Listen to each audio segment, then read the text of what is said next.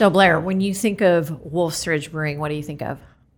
Well, they're craft beer, Yeah. of course. But did you know they also have an amazing cocktail program, craft cocktail program? Well, actually, I did. Well, it's your job to know. Yeah, they have an amazing craft cocktail program in addition to their brewing, which is pretty amazing. And their food is amazing as well. It is. Welcome to If This Bar Could Talk, a podcast about bartenders and the stories they have to tell, as well as the storied history of cocktails, spirits, and bars. I'm Blair Beavers, and here's your host, Leanne Sims. Our guest tonight is Chris Cini, bar manager, or at least that's what he calls himself, from Wolf's Ridge Brewing in Columbus, Ohio. Welcome to the show, Chris. Thanks for coming. Yep, thank you. So like we said in our intro, Wolf's Ridge has an amazing cocktail program. Thanks mostly to you, I think, but not entirely. I think there was a cocktail program before you, but you've definitely stepped up their cocktailing game. How long have you been there? Year and a half or so. And I mean, you said exactly what I would have said is I kind of walked into a really strong foundation. Mm-hmm. The bones and everything were there. Mm-hmm. They just kind of needed to elevate it. Their food is such a high elevated food program that they do there in the dining room specifically. So, they just needed to elevate the cocktails to kind of match that. Because they had good cocktails. Mm-hmm. But they weren't memorable, I want to go back just for cocktails. I from what I remember, the times that I had visited there, just as a guest, I remember they were good cocktails, mm-hmm. but really simple kind of riffs on some classics or stuff like that. But just good. They were there for the other guests that weren't beer or wine drinkers. Mm-hmm. So it was like the 10% there, they could grab a cocktail and it was okay for them. And there was nothing wrong with that. Right. They do have amazing food there. Yep. Their brunch is amazing. Well, actually, everything. Well, I don't think I've ever had anything bad there. All of it's good. It's amazing, and right down to the fries. I mean, it's all good. Yeah. So who is it? It's independently owned, right? The Suter family, Mary, Alan, and Bob.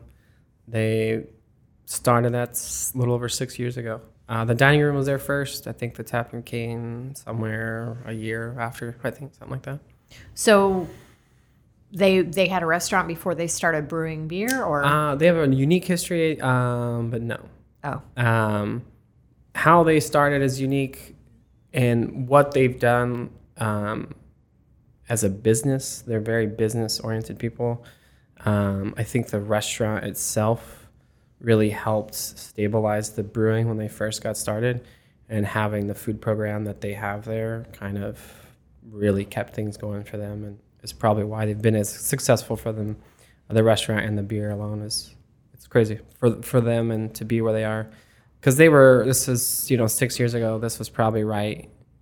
I'm not from Columbus, so I can only imagine when they were here being where they are downtown, and before all these other 40 other breweries or whatever have opened up since then. So it's a unique program that they've done there. Is this their only location? Mm-hmm. Okay. Yep. Where are you from? Originally, I'm from Arizona. Oh, okay. I moved here from Florida. Oh, and you thought, I want to freeze my ass off in the winters. Yeah.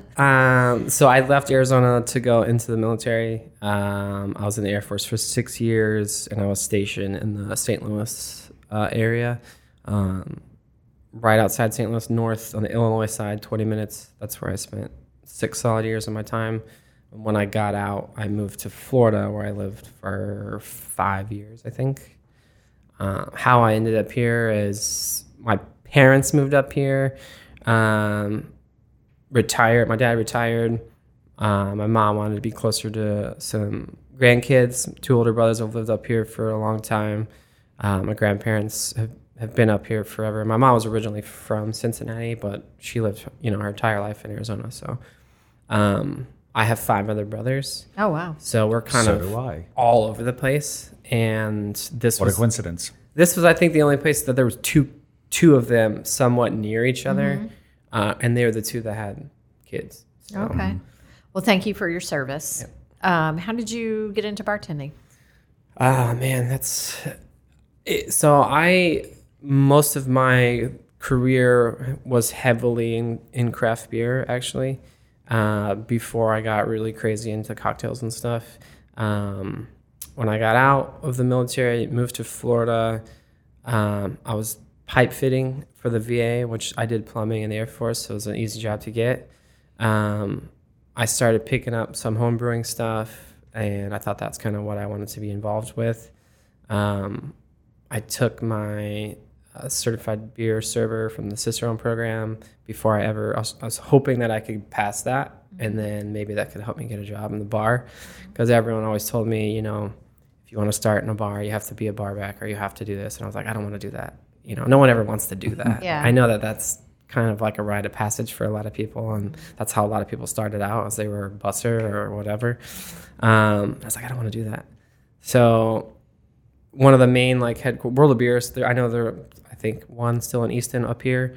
It's actually started in the Tampa Bay area.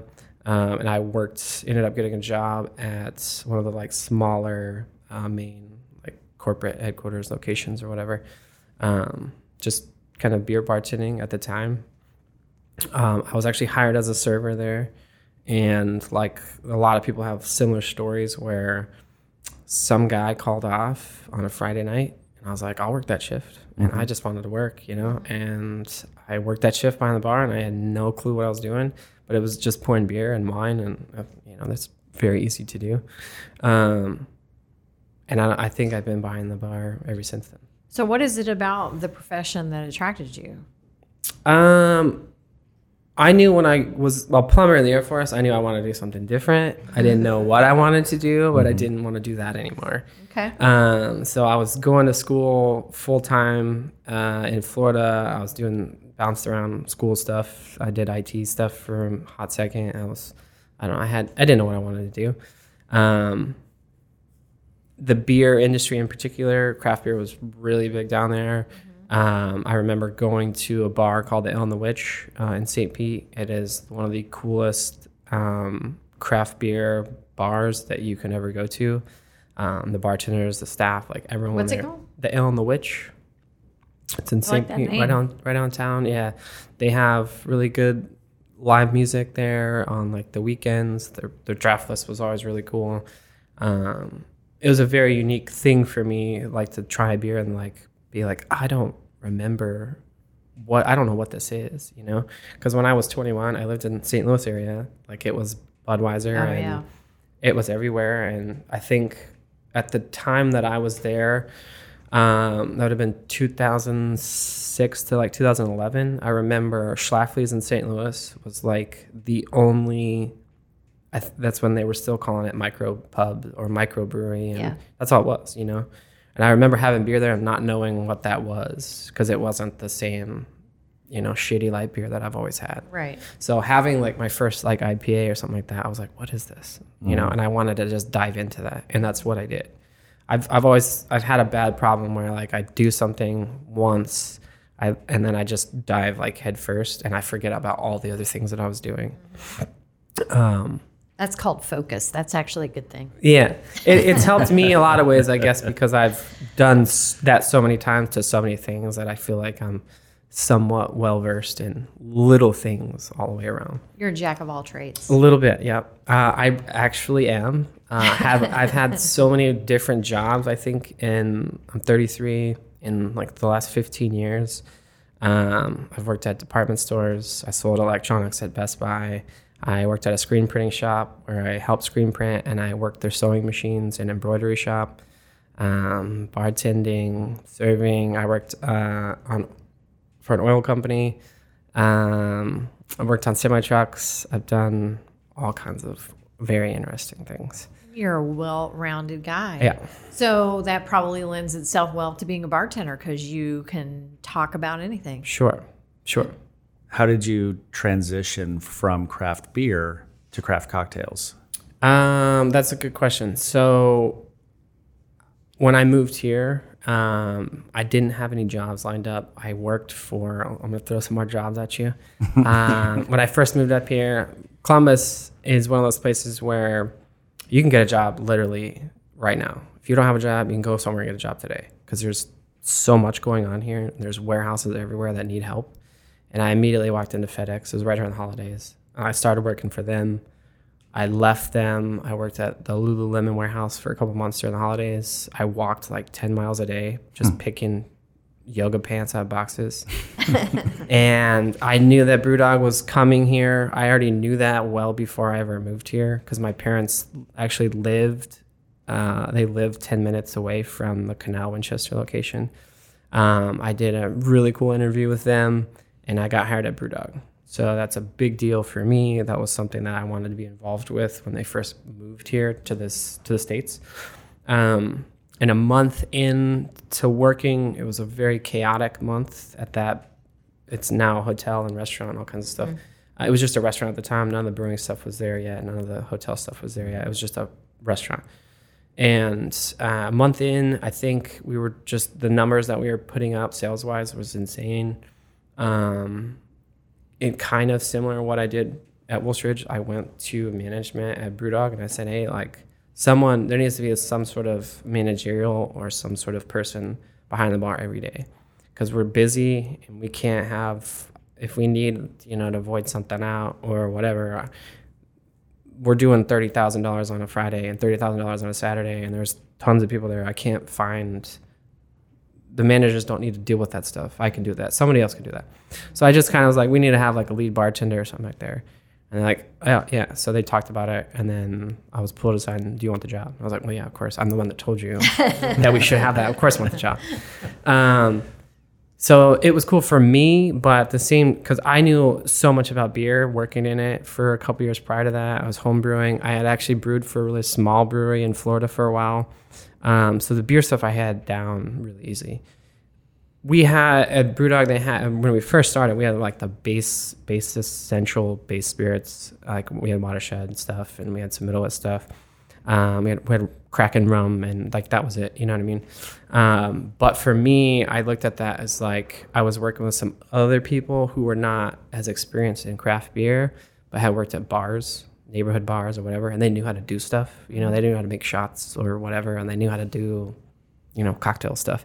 And I looked at that. I was like, well, if I'm gonna be this like lead bartender person, I have to like know more than they do. And the only way I'm gonna do this by reading. So I just started reading books and reading as much as I could. What did you read first? I think the first book was the first Death and Company book is what started that.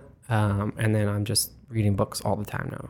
So that was the transition for me. I was like, I wanted to learn more about spirits because I felt like I needed to know about them. Even though, like in BrewDog, especially out in Canal, it wasn't like a big calling for that stuff. It was just a personal thing for me. Yeah. And then once I got into that, and I started making cocktails at my house, I was like, I really like doing this. It was similar to brewing in the creative aspect, except there's no recognition for that. The brewers don't, the people making all the money are the people pouring beers. The creative process, so like as a bartender, you don't have any creative control over the beer, right? But when you're making a cocktail, it's completely up to you. And I have a bachelor's degree in graphic design, which I don't use, but the creative side of that, I think, is what like attracted me to making cocktails, was that creative kind of outlet to make something and then show something to someone else. Very cool. So what is your creative process? How do you create your cocktail menu at Wolf's Ridge? So there's myself, and right now there's 3 other bartenders back there. So there's some super small staff, which I like. We have barbacks that kind of rotate in and out. They're support people, so they work other jobs throughout the business. So the 4 bartenders that work in the dining room, we get together once a month, twice a month when we're getting ready, like R&D for a new menu. That's got to be fun. R&D can be fun, exhausting sometimes. I think this time we're trying to maybe approach that a little differently. But in the past, like we show up and we just start working on some stuff, and we all have different tastes. And that, I think, helps build a better cocktail for us. Sure. Because I like things maybe a little more acidic, whereas someone might like it a little more sweet, and we just tweak those specs just a little bit, and they work really well. Okay. That's just for the dining room. My job I also do the cocktails for the tap room, and I do the cocktails for the event space next door as well. So you have the restaurant, then there's a bar there in the restaurant, and then if you go back the hallway, there's another completely separate bar. Wolf's Ridge has 3 bars and like 3 kitchens in that one building. Oh, wow. So you could go there on a Friday night, and there could be a wedding in our event space, a packed house in the dining room for dinner, and then there's a Blue Jackets game. Like this Saturday is a great example. It's packed before the game in the tap room, so because it's like a super casual area in the back, super focused mostly on the beer. Kitchen's back there is a lot different than the dining room. They have burgers and sandwiches and wings, stuff like that. Super quick, super casual, and then you're off to the game. Whereas you may have like a really fancier dinner in the dining room. So the small staff that you have at Wolf's Ridge, you kick around ideas on cocktails, and then you decide on a list. How often do you change out your cocktails? Is it seasonal or? Right now it's been seasonal. I think the plan is for the next menu will be like a spring, summer menu. Just because the cocktails that we've been doing, the current menu that we have is super simple. We did some classics and some kind of riffs on some simple classics. It's actually been the easiest prep that I've, in the year and a half that I've been there, it's the easiest prep we've had so far. Because this winter menu is so short, and because of how long we put into making some of these drinks, I don't feel like it ever does any justice to do a cocktail for like 4 months or 3 months. And then we just immediately we're just constantly rushing to do another menu. Yeah. So the idea for this upcoming menu is to do like a spring, summer one, and we'll just switch it out every 6 months. We may switch a couple cocktails in the summer, but like whatever didn't sell really well, we can just switch them to something new, but still stay on the same theme that we've been doing. Do you make any beer cocktails? You know, we get, I get a lot of, can you make a beer cocktail from our sales reps a lot, because they want to sell that to someone at bars. I know that owners have come up to me a couple of times and ask. There was one when I first started, except the beer changed, and then the issue is the consistency of not knowing what I'm going to have on tap sometimes. And if I'm going to have it on the menu, like in the tap room, for example, that's where they should definitely have a beer cocktail, because that's where all the beer people are. But their draft list changes so frequently, you can't like sub one IPA for the other IPA, because that doesn't work that way, because they're so different. And they've got like, 40 taps There's back there? 20 taps back there. There's 20 taps in the Hickory room. There's another 12 in the dining room. So there's beer all over the place, but it changes all the time. It's always changing. Okay. So in the past, we did last winter, like the beer component of a drink was taking our Daybreak beer, which is the coffee and vanilla cream ale. It was actually the first tour I think that I did with you guys. It was at Old Fashioned Maker's Mark. Yeah. And I just turned that coffee vanilla cream ale beer into a syrup. So you still got that beer component into it, and the Daybreak was still on the menu, so it still sounded like something involving beer was in it. But it was consistent, and I knew I was always going to have it. Right. I like that. I love it. I like beer cocktails. They're interesting and different. I think that'd be cool if you could figure that one out. So you said you make cocktails at home. What is your go-to cocktail at home? Do you have one? It changes pretty frequently. Always old-fashioned, Negroni, or daiquiri. Like it just depends on the mood. Okay. And the old-fashioned is not necessarily whiskey-based. It can be rum-based or gin-based. It's always something really simple at my house for myself. Okay. I do a lot of my own R&D at my house for the menu, because sometimes those sessions last a little longer and I don't want to drive in my car home because it's been a whole bunch of tiny sips of a bunch of different drinks. Sure. So doing that in my kitchen is a lot easier. My home bar is very nice. I actually probably have more bottles in my home bar than I do at my actual bar.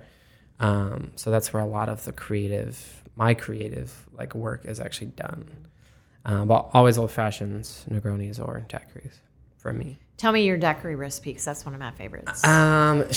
It's been changed. It's actually slightly changed, I think. Usually, rum could go either way. It could be a full 2 ounces of one, or I might split it with something funky or weird or an agricole rum. It doesn't matter to me as long as it's rum based.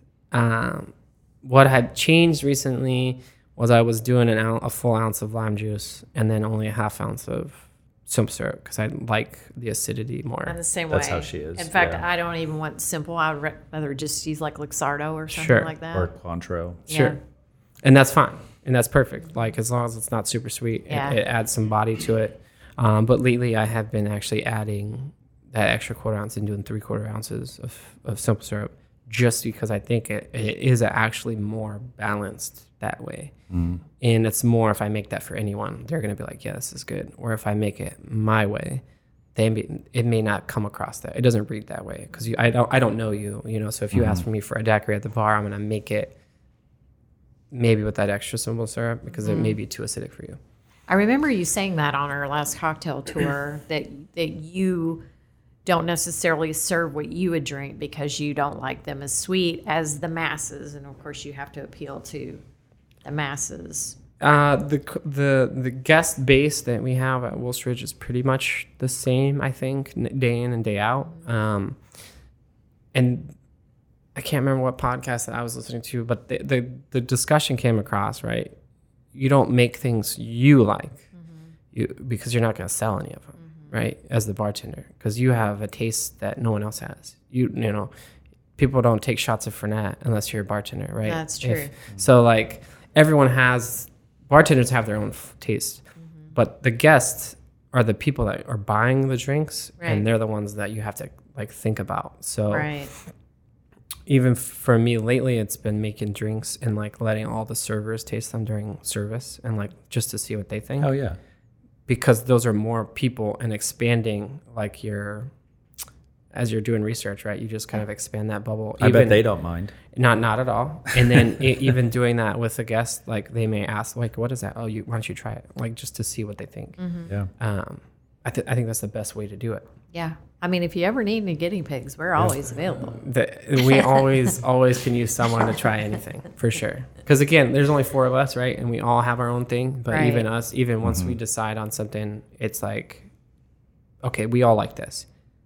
But maybe if we added just this, all the guests will like it, not just us, Right. So it's different. Right. Well, you're going to make us a cocktail tonight. Is it something that's on your menu? Nope. No. Just a classic Mai Tai.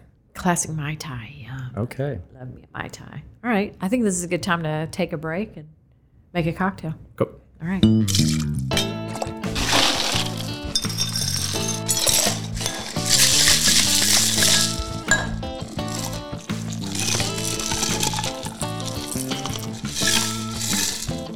And we are back with a classic Mai Tai. Cheers. Cheers. So first you really smell the mint.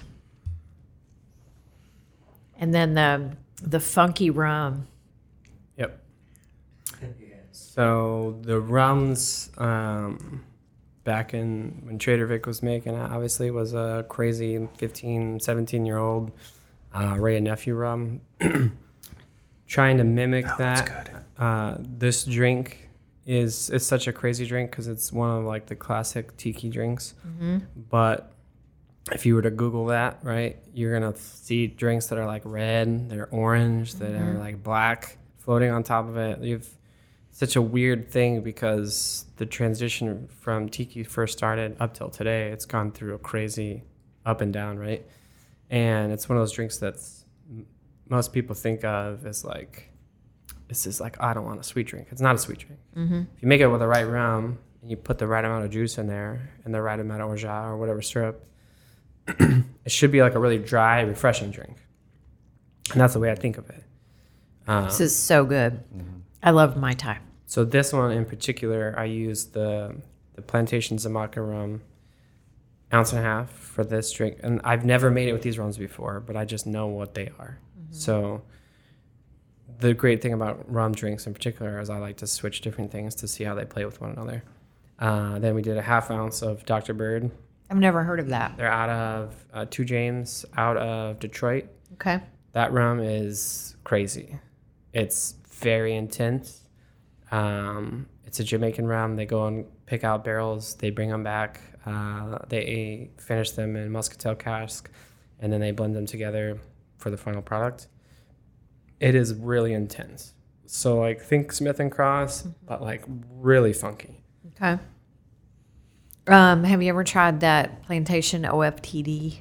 I have definitely had OFTD. I actually had picked it up in Party Source before it was ever available here. It lasted me because it comes in a liter only.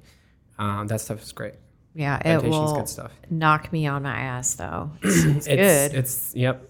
It's very, very good. It would work very well on this as well. I know it's a little darker, but you can switch the two out. If you really want to get fucked up. Yeah. So the rums, and then what else goes in it? So for this one, I did for you guys the 2 rums. I did a split base or a split modifier for the 2 curaçaos. You could easily sub Cointreau or whatever you have. Grand Marnier works nicer. This is Pierre Ferrand's dry curaçao, which is probably something along the lines of he would have been using way back in the day. And I split it with Copper and King's Distillère, which is their orange curaçao, which is really good stuff too. Both brandy based. The Pierre Ferrand's going to be brandy and cognac blend, and the Distillère is a apple brandy base. I just did a 1/4 ounce each of those, 3/4 ounce of lime juice, and then for this drink in particular, I did a 1/2 ounce of Liebherr and Company orgeat. But sometimes I'll split that orgeat also with like a vanilla demerara or something like that. It adds just a little bit nicer to the rum character, kind of brings out some different things. But just using orgeat is totally fine, and it actually works just as good as anything else. If you look at some of I think Martin Cate's recipe from Smuggler's Cove, they do like a split syrup as well. It's orgeat and demerara or something along those lines. But just using orgeat is totally fine. Have you ever made your own orgeat? No, I think I make a lot of stuff, right? We do a lot of stuff in house. I've always found that Liebherr and Company stuff is really good. I want to try it sometime on its own because I've never had a pre-made orgeat before. I don't think. So in particular, that one it's got kind of almost a grittier texture to it, which I like. It's not like the Giffard stuff. Supposedly it's also pronounced Giffard. I don't know if you know that. No. That's what the rep told me. No. I just say Good to Giffard because I think that's what we all think it's called anyways. But We know what you're talking about. all that is Goem syrup with almond extract in it. There's no like actual almonds in it. You most definitely can taste almonds in it. For me, that's a consistent product. And it's kind of like making your own bitters. I don't do that either. Right. Because there's so many great products already out there and they're consistent. Yeah. And I can worry about doing my other. Sure. Those little modified ingredients I can just get from someone else. Yeah. It's not that I don't want to make them, but they've already done all the legwork that I don't want to have to go Right. So through. what's the point? Yeah. No, that's good to know. It's good Yeah. stuff. It is good stuff. It's a I really love good how cocktail. and it seems like you've done this several times throughout your life, but you just nerd out over right now cocktails and learning everything you can about splitting the base and what that does to it. And I love that. I think that's just, it's what makes your bar so unique to me. Right. It's again, like I really started reading. Like I don't have like a ton of mentors. Like if I do, they're people that I've never met. Like they're books that I've read or whatever, because I have not gotten to necessarily work with like someone that I can like really like learn a ton from. Right. I had an opportunity. I thought, I don't know if you guys know this, but I was hired on at Curio. I left Brewdog originally because I was hired at Curio. No, I didn't. I did not know that. And I thought that that was the opportunity that I needed to actually learn from some people that really knew what they were doing with cocktails, and then taking that information in outside of reading. There's nothing wrong with reading books. Sure. It's made me who I am, and it's how I've learned everything. But I think that reading for me has been something I never wanted to do. I hated reading in college. I hate reading too. I hate reading books. I just don't have time for them. I don't have patience for them. Yeah. But as soon as I read cocktail stuff, I just I don't even, time just flies by. And then I immediately go to work or I go to my kitchen. I just start cranking out shit that I just read just to see how it works. And that's kind of how I've always been with cocktails. Cool. Yeah. So if you could choose anyone in the world as your mentor, who would it be? Shoot. Living or dead? Living or dead? I mean, so I'm really big, obviously, into tiki stuff. I don't know where. I think I just started following, really getting into that stuff just before it got popular, really, really popular in the last year. Because it's for me, it's fun. It's not super serious and snobby Manhattan drinker. It's just a fun time, right? And the point of it is to have a good time when you're drinking, and to not worry so much about anything else around you. I wish I could go back in time and reading the books about when tiki first started, and Don the Beachcomber and Trader Vic were doing that, and reading about all the celebrity Hollywood actors and stuff going into these places, and presidents, going into these bars and stuff it. For me, I would love to go back to that time period to see how that all worked out. Fun. You know what I'm saying? But I wish that Kahiki was here. I see photos of it, and I'm oh, that thing is It was so amazing. cool. Yeah. It just the photos of it, I can't even picture what it actually looked like the gravity of how big it was. It was massive. I know Yeah. it looks massive. The photos look massive. I seen some videos of it, and I'm just why is that gone? Yeah. It's such a It's crazy kind of a thing. shame. Yeah. It was a very cool place. Yeah. So how important is the ice? Not necessarily important. I think crushed ice is very big in tiki drinks. Clear ice is 100% important to me in stirred cocktails, old fashions and stuff like that.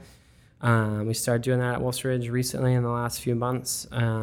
It's little things like that. I don't know that our everyday guests, other than they go, oh, this is really cool ice, they don't necessarily understand why it's clear, what being clear means, or what crushed ice does to drinks.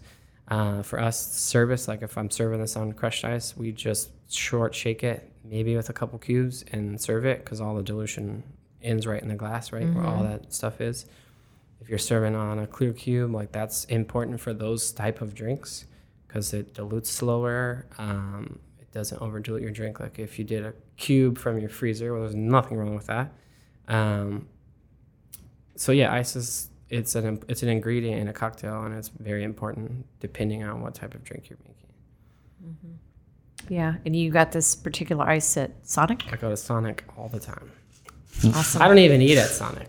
I mean, I don't eat there. Occasionally never I get eaten there fries or something, but I go to get ice. And they there was because we don't have it on this current menu, but I would show up there and I usually would just be I need 10 bags of ice, and they I feel they look out and they're oh, it's that orange car again. That guy comes here all the time asking for ice.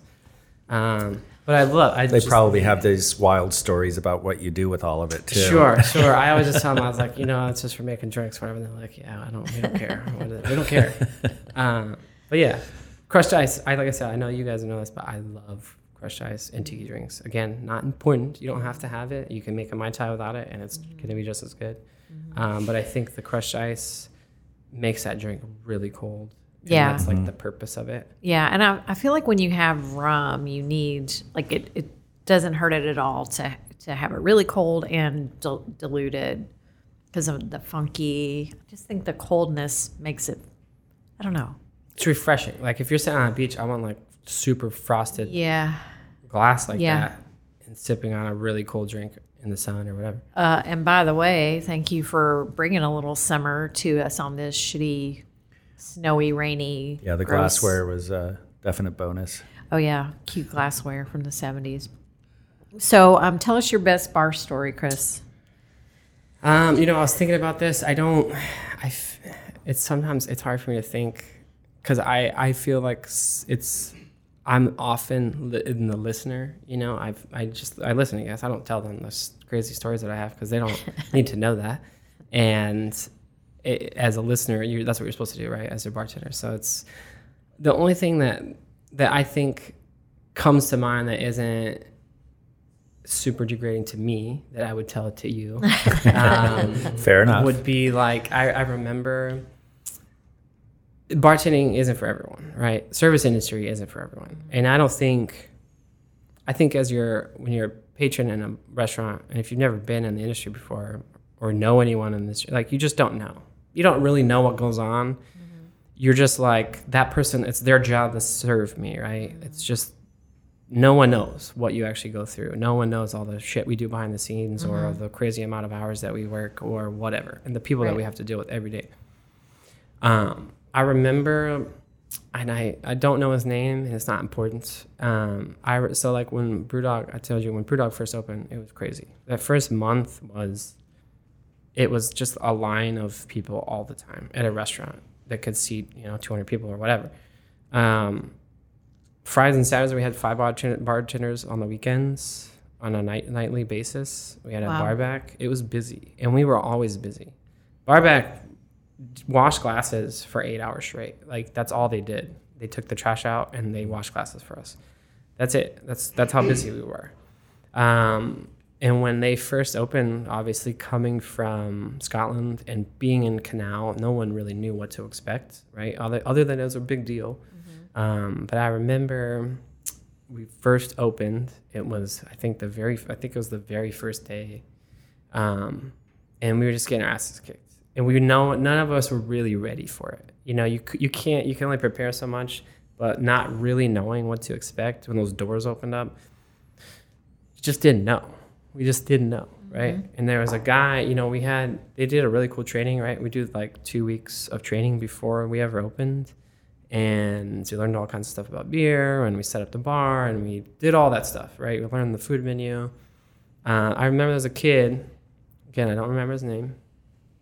I think when they first hired, they hired some experience, some not experience, kind of a mix of all of that. Mm-hmm. And he was just like, I gotta go smoke a cigarette. We were getting our asses kicked. Not a good time to go smoke a cigarette. There was no good time when we first opened. You really couldn't take a ton of breaks. Like, that just wasn't a thing. He's just like, I gotta go smoke a cigarette or something. He just left. And we were just busy, and we worked the rest of the night. Not realizing that guy never came back. He just quit. He actually quit, and none of us knew until the night was over with. And because we were that busy. And we were like, wasn't there someone else working tonight?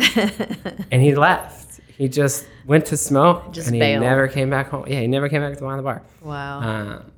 And I still think, like I said, I don't remember. I can't even tell you what that person looked like.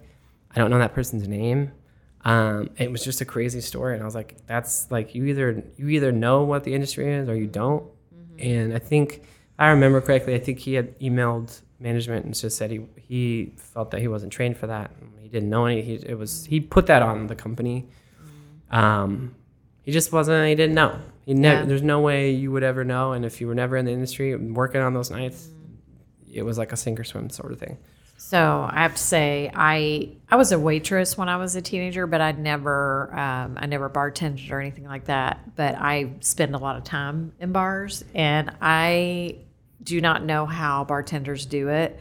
I remember sitting at the Rossi, and there would be 5 people deep waiting for drinks, and I would curl up in a ball in the corner. Like, there's no way I could do that. Yeah. Mm-hmm. It's a different. I mean, it's not for everyone, and I think as I've gotten older, I notice like how much it takes a toll like on your body and doing the things that you do. But I mean, the first bar I worked at in Florida, getting off at 2:30, 3 o'clock in the morning, sometimes later. If it was a crazy weekend, you may be 4:30. I'm driving back home across the bridge. Another 20 minutes. It's 5 o'clock in the morning. The sun's rising on the beach, and I just got off work. You know what I mean? And no one really thinks about all of that. They had a really good time, and they passed out. They blacked out at 2 in the night, and they were asleep, and they'll sleep all the morning or whatever. And I'm just getting home like, shit. Like, do I sleep? I'm not even tired anymore because I'm wide awake. I can go run to the bank here in a couple hours. I can go run some errands. Like, it's an interesting life. The service industry is a very interesting life. And those that choose to do it, like myself, you got to have some respect for all of those people because it's different. For sure. We're the reason you have a good time. Is kind of the way I look at it. Yep. Yeah. That's how we see it too. We thank you. So what's the most annoying thing that patrons do? Like, if you could say, don't do that shit, what would it be? Oh, man. Don't take 25 minutes to figure out what you want to drink. No, I don't know that I would comment on it. There's things that we know, there's things that you know, there's things that we see, but nothing is like, there are things that happen every day, right? Every shift, and myself and my coworkers will talk about it right then and there. Like, I can't believe they fucking did that. I can't believe these people. That happens. It happens all the time. Yeah. But at the end of the day, again, people don't know. People don't know. That's the reality of it. People don't know about splitting checks. They don't give a shit. They just assume that you knew what they ordered was going to be on their check. And so that's the thing. Tell in advance. It's just anything like that. But again, no one knows. And unless you work in the industry and you see it every day, I'm sure I'm guilty of doing all the things that I would say annoy me before I worked in the industry. So it's just one of those things. It's just part of the job. But that's what we're here for. We're here to educate the public so they can be better patrons. Yeah. Sure. I don't have any. I can't say. Because at the end of the day, all I care about is that they had a good time. I don't care if they annoyed me or, as long as they left the bar and they had a really good experience, that's the only thing I care about. If they wanted me to do a bunch of shit I didn't want to do, it's okay. At the end of the day, as long as they left, that's all that matters. You're the consummate professional. So have you ever had a weird tip, or has anybody written you a note on their receipt? I've gotten lots of notes throughout, the 5 or 6 years I've doing this that could say anything from thank you, everything was great, to like a 0 tip and like this place sucks, and anything in between there. It's there's good things, there's bad things, there's note taking your slip, maybe you don't leave a receipt. Like, again, there's a lot of things that can happen. Tips, whether they're good or bad, it is what it is. I think I've only really gotten one at the Brewdog in the Short North. Was a crazy time when we opened that up, and I think we got, it was a different bar. It's a different bar for that area.